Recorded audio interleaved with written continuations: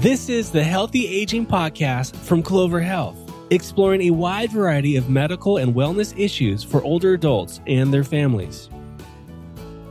Welcome to Clover's Healthy Aging Podcast. I'm Lauren Volkman from Clover Health, and I'm here with Dr. Kumar Dhamarajan, the Chief Scientific Officer at Clover Health. Welcome, Kumar. Hi, Lauren. Today, we're going to go ahead and talk about breast cancer awareness.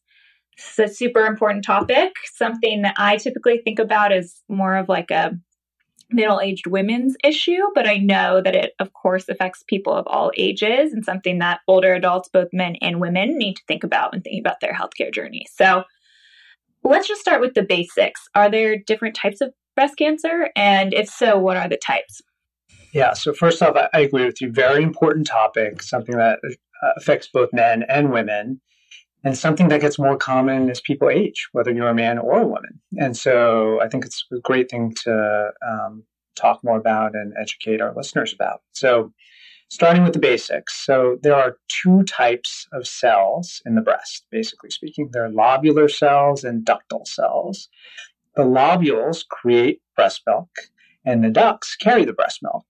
And about 80% of breast cancers come from the ductal cells. And there's no real prognostic difference between the two, but there are the two types of cells that get cancer in the breast by and large. There are also three, what we call biomarkers or proteins that aren't expressed on cancer cells of the breast that are really important for prognosis and treatment. You may have heard about these. They're the estrogen receptor, the progesterone receptor, and what's called the HER2 receptor, which is the human epidermal growth factor receptor 2, which is a mouthful.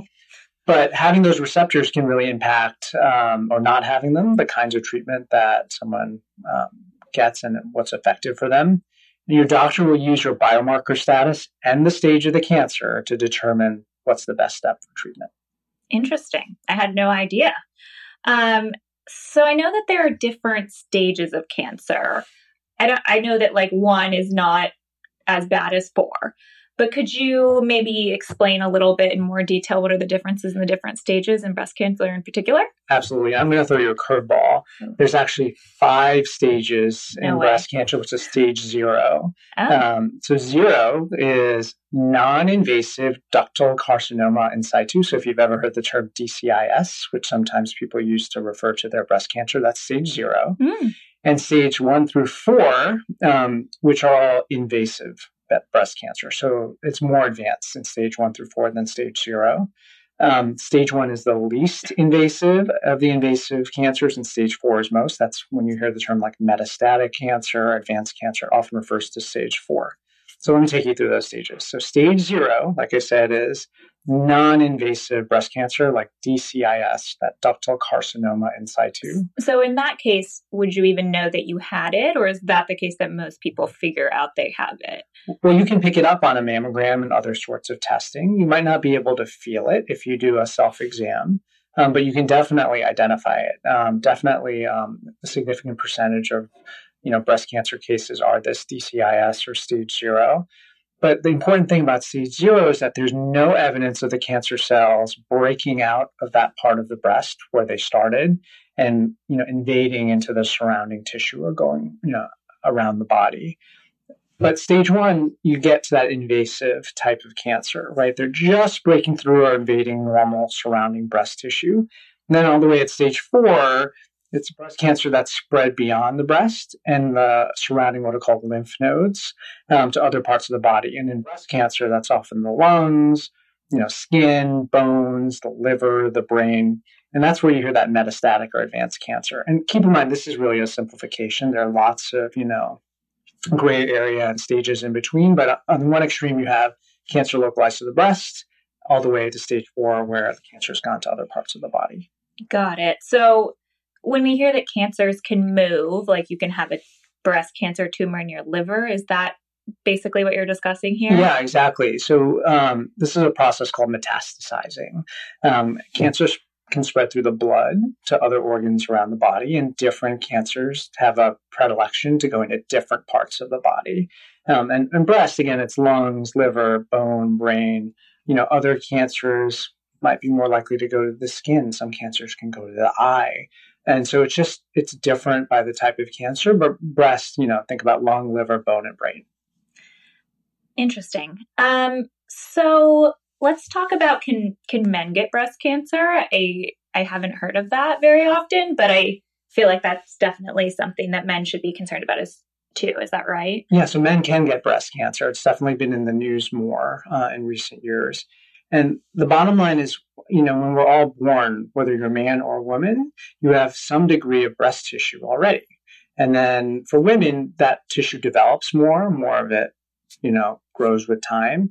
But men never completely lose the breast tissue that they were born with. And so yeah, men can get breast cancer. It is, though, really rare. So less than 1% of all breast cancers are in men. But, some of the same factors that, can increase the likelihood of breast cancer in a woman also are the same that are in a man, which is, getting older, getting exposed to certain hormones like estrogens that can increase the risk that a cancer will grow. It's just, I wouldn't say as a man, it's something that you should necessarily worry about. It isn't something that there's guidance that men should get screened on, like mammograms for men. But, if someone has a family history, for example, of breast cancer in a man, something like that, then I think that's something that you need to go to a specialist and talk to that person about. That all makes sense. So whether you're a man or a woman, how often should you do a self-exam? It's a good question. I think it's controversial. So, some groups like the U.S. Preventative Services Task Force, which is one of the main groups that weighs in on different types of screening tests, whether it's for breast cancer, colon cancer, or other conditions, actually doesn't recommend that anyone does a breast self-exam. On the other hand, like the American Cancer Society and other groups, they do suggest it. This is my opinion on it because it's not clear what should be done. About 40% of breast cancers are diagnosed by the patient. And so they feel something, he or she feels something. And so I think if you are going to do a breast self-exam, it's important to first go to your doctor, your primary provider, maybe you have a gynecologist, and learn the proper technique as to how to do it. And then once you learn the proper technique, I don't think there's anything wrong with doing it. Yeah. I mean, that's so interesting if that high of a number of people self-identify that and still some groups don't think it's worthwhile. Yeah, I think a lot of times what might be identified may not end up being breast cancer, or sometimes people might feel like, oh, I am doing self-exams, I don't feel anything, so then I shouldn't get a mammogram or other cancer screening. The reality is most cancers you can't feel, and, you should still do whatever the recommended, imaging protocol should be for you, even if you do the self-exams. Good advice. So what can someone do to reduce the risk of breast cancer, whether they're an older adult or younger person? Is there anything that we can do? I think the good thing here is that general advice about how to live a healthy lifestyle matters for breast cancer as well. So eating a healthy diet, exercising, doing appropriate cancer screening has been shown to reduce the risk of breast cancer. So from a diet perspective, it's increasing your intake of fruits, vegetables, whole foods rather than processed foods, limiting fat intake to less than 30% of calories, and honestly, like exercising, trying to get, 150 minutes a week at least of moderate intensity exercise. And I think one thing that's important is, especially if you're at higher risk for breast cancer, limiting alcohol consumption is important because there have been a number of studies that have shown that greater alcohol consumption is associated with an increased risk of breast cancer. Interesting. So you talked about if there's breast cancer in your family. I know that like a lot of women have, moms and aunts and things like that have had breast cancer. So I've heard of the like BRCA gene. Is that something, can you explain what that is and if everyone should be getting tested for that? Yeah, it's a great question. So genetics play an important part in cancer. And breast cancer, we know more about the risk of genetics and family history than we do for any other type of cancer. So the gene you brought up, the BRCA gene, there's a few different BRCA genes. If you're a person with that gene, you are more likely to, higher at risk of getting breast cancer. And it is more important that you're aggressive about getting screened and treated. So I think it's always best if you have a family history of breast cancer, you should talk to a genetic counselor. and then find out whether, your mother or let's say your grandmother or sister or someone else in your family should get tested for a genetic abnormality. And if they find that, then they can test you to see if you have that same one. That's the usual way of doing it. So rather than just testing the person who wants to know if they're at increased risk, you test the person who's developed the cancer already, and they'll look for that BRCA gene, but they'll look for a whole bunch of others. And if they find it, they'll say, okay, probably in this family, this gene or group of genes is the most likely culprit. And then they'll check other people in the family to see if those same genes are there. So is that becoming more common?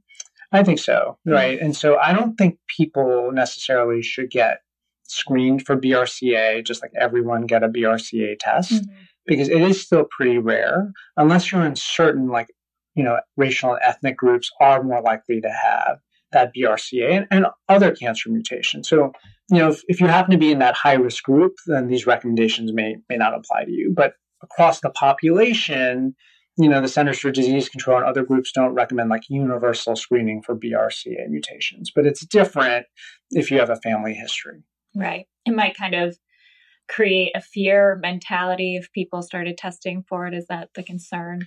Yeah, I think it might create fear or unnecessary testing that follows up on it.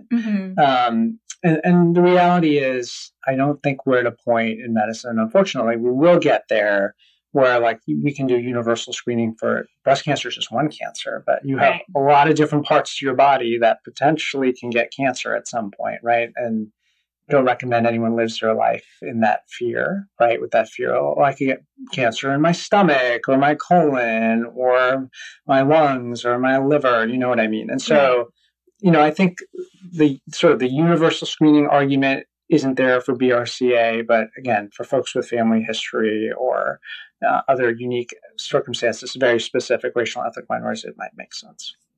Great, that's helpful. So in terms of testing, going back to testing, not too long ago, I read some media reports about a debate in the medical community about how often to get mammograms. So what's the current thinking on that? Again, I think there's still a debate. So the fields of oncology, primary care, gynecology, radiology, they all have different guidelines. Primary care groups, again, that group I mentioned before, the U.S. Preventative Services Task Force, they tend to be the most conservative and they find the least benefit from population-wide screening. But as you might imagine, oncology groups, oncologists see patients with cancer, and they tend to be the most aggressive with regard to screening. And I think it's honestly, primary care providers, most of the people they see don't develop breast cancer. Right. Versus in a highly specialized way, a breast cancer oncologist, 100% of the people he or she could have, could have breast cancer. But the one thing I think that's important to note, even the more conservative U.S. Preventative Service Task Force does recommend that women 50 to 75 years of age do get screening, but they don't recommend universally screening if you're less than 50 or you're greater than 75.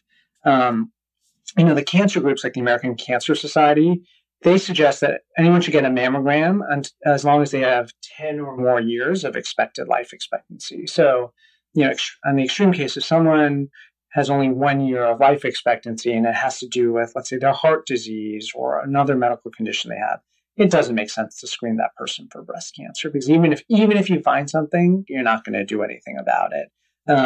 So I think that's just another way of thinking about it, which is if you have a lot of years to live, it becomes more and more important to find cancer early. And in those groups, I think you can be more aggressive about screening. Got it. So today, what are the treatments for breast cancer and what is the prognosis for most people? I'm sure that it depends a little bit on whether they're stage 0 or stage 3 when they find out, but I know that it kind of used to be considered more of a death sentence. So I'm curious if things have improved in recent years. I mean, things have improved a lot. I think breast cancer is one of those cancers where, treatment has come a really long way. So most stages of breast cancer are actually curable. That means it's gone from your body after treatment. And even those folks with the stage 4 cancer, the metastatic cancer, though it can't be completely cured at that point, there may be treatment options to keep it under control, like a chronic disease, for many, many years. And so, it's a type of cancer that most patients have options for. So I think the first question you asked me are like, what are the kinds of treatments?